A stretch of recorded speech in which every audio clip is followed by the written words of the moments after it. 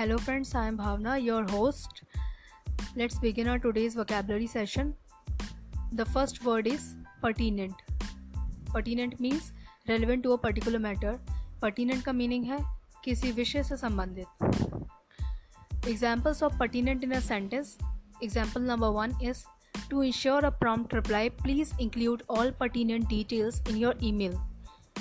To ensure a prompt reply, तुरंत जवाब पाने के लिए please include all pertinent details, कृपया जो भी रेलेवेंट डिटेल्स हैं उन्हें इंक्लूड करें इन योर ईमेल, अपने ईमेल में इंक्लूड करें important details.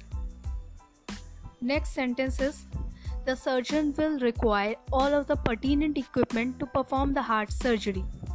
The surgeon will require, surgeon को ज़रूरत है all of the pertinent equipment, important or you can say relevant equipments की to perform the heart surgery perform करने के लिए सर्जन को कुछ important equipments की ज़रूरत है.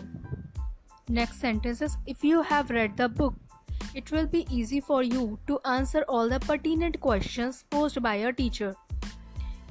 If you have read the book, अगर तुमने बुक पढ़ी है, it will be easy for you to answer, तुम्हारे लिए आसान होगा जवाब देना all the pertinent questions posed by your teacher.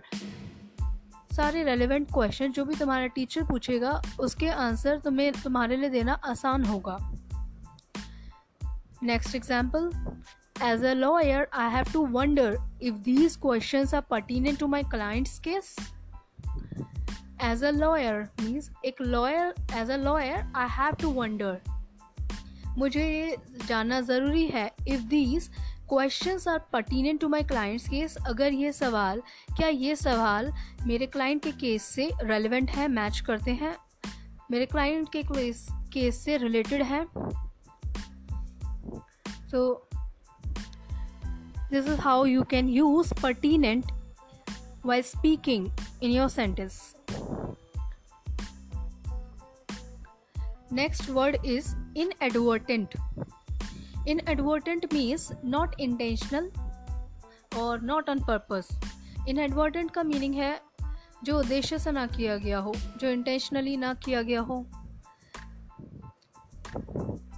और you can say जो जानकर ना किया गया हो. So let's see how we can use this word in sentences. Our first sentence is I wonder how many inadvertent inventions were developed in the process of trying to discover something totally different. I wonder how many inadvertent inventions. मैं हैरान हूँ ये जानकर कि कितने inadvertent inventions, कितने inventions अनजाने में किए गए हैं. were developed in the process of trying to discover something totally different. Sentence का मीनिंग है कि मैं हैरान हूँ ये जानकर कि कितने इन्वेंशंस हैं जो बिना किसी इंटेंशन के, बिना किसी उद्देश्य के वो इन्वेंशंस किए गए, जबकि उद्देश्य किसी और चीज़ को ढूंढने का था. Next sentence is if they do this inadvertently they apologise to the person or thing.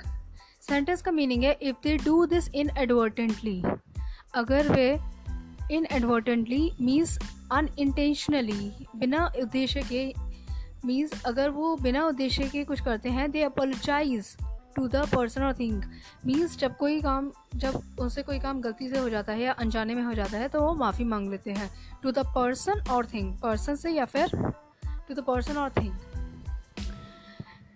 Our next sentence is did you know that I have been getting inadvertent calls from your cell phone? Did you know that I have been getting inadvertent calls? क्या तुम जानते हो मुझे inadvertent calls means unintentional calls आ रही हैं from your cell phone, तुम्हारे cell phone से.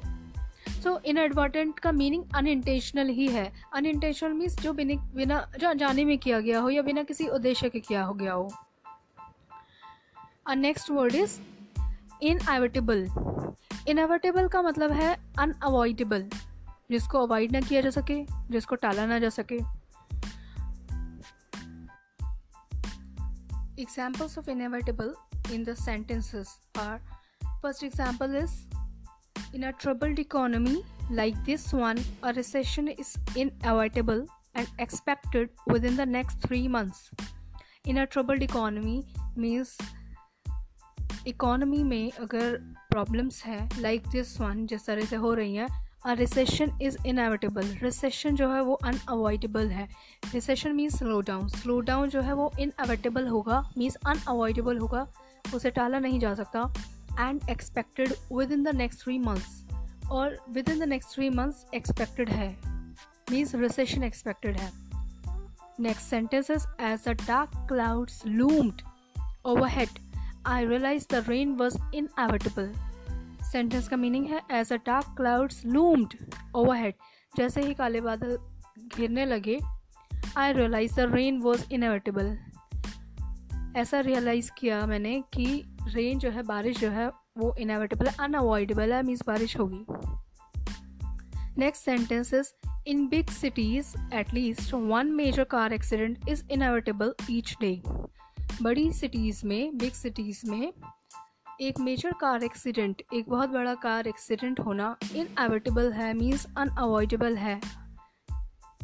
Next sentence, everyone knows death is inevitable. Everyone knows means हर कोई जानता है, डेथ इनएविटेबल है, मीन्स अनअवॉइडेबल है, डेथ को रोका नहीं जा सकता. Coming on to next word, unanimous. Unanimous means in total agreement or accord. means जब कोई डिसीजन टोटली एग्री किया जाता है, जितने मेंबर्स हैं सब एग्री करते हैं, तब उसे यूनानिमस कहते हैं. Let's see its use in sentences. Sentence number 1 is the unanimous consent of all the shareholders was required to approve the merger. Sentence का मीनिंग है The unanimous consent of all the shareholders. सारे shareholders की unanimous consent means सब shareholders की consent means अनुमति, और you can say उनका acceptance was required, वो ज़रूरी है to approve the merger. Merger को अप्रूव करने के लिए, मीन्स मर्जर लाइक बैंक्स के मर्जर, और we can say merger of the companies. So merger को अप्रूव करने के लिए शेयर होल्डर्स की यूनानिमस कंसेंट, टोटल एग्रीमेंट चाहिए, उनका टोटल कंसेंट चाहिए. Next sentence is because the jury could not reach a unanimous decision the case will be retired. Sentence means because the jury could not reach a unanimous decision, means jury unanimous decision तक नहीं पहुंच सकी, means जजेस के जो jury जजेस के group को कहा जाता है, क्योंकि ज्यूरी यूनानिमस डिसीजन पर नहीं पहुंच सकी, मीन्स सब एग्री नहीं थे डिसीजन से. The case will be retired, case retired कर दिया जाएगा. Next sentences, since one of the 5 council members objected to the proposal the vote was not unanimous. So we can understand the meaning of unanimous very clearly from this sentence. Since one of the 5 council members, क्योंकि 5 council members में से किसी एक ने objected to the proposal को object कर दिया. 5 council members में किसी एक ने प्रपोजल को ऑब्जेक्ट कर दिया, मीन्स इनकार कर दिया. The vote was not unanimous, vote unanimous नहीं था. तो सिचुएशन इस तरह से हम कह सकते हैं कि यूनानिमस हम कब यूज़ कर सकते हैं. 5 मेंबर से उनमें से एक ने रिजेक्ट कर दिया. So here in this case vote was not unanimous. So unanimous के लिए हमें टोटल कंसेंट चाहिए, सबकी कंसेंट चाहिए. So coming on to the idiom. The idiom for today is once in a blue moon. Once in a blue moon means very rarely. So जब कोई काम बहुत रेयरली किया जाता है, बाई चांस किया जाता है, कभी कभी किया जाता है, seldom. So उस केस में हम once in a blue moon ये idiom हम यूज़ कर सकते हैं. For example, Sue's daughter only visits her once in a blue moon. So this is a sentence. Sue's daughter, Sue की डॉटर विजिट हर once in a blue moon, उसको visit करती है, उसके घर जाती है, उसे मिलने जाती है, रेयरली मिलने जाती है, कभी कभार. Next sentence is blue moon, once in a blue moon I have a little wine with dinner. Sentence है once in a blue moon I have a little wine with dinner. Rarely मैं कभी कभी dinner के साथ little wine, थोड़ा wine लेता हूँ. So this is how we can use once in a blue moon. I hope you liked the session.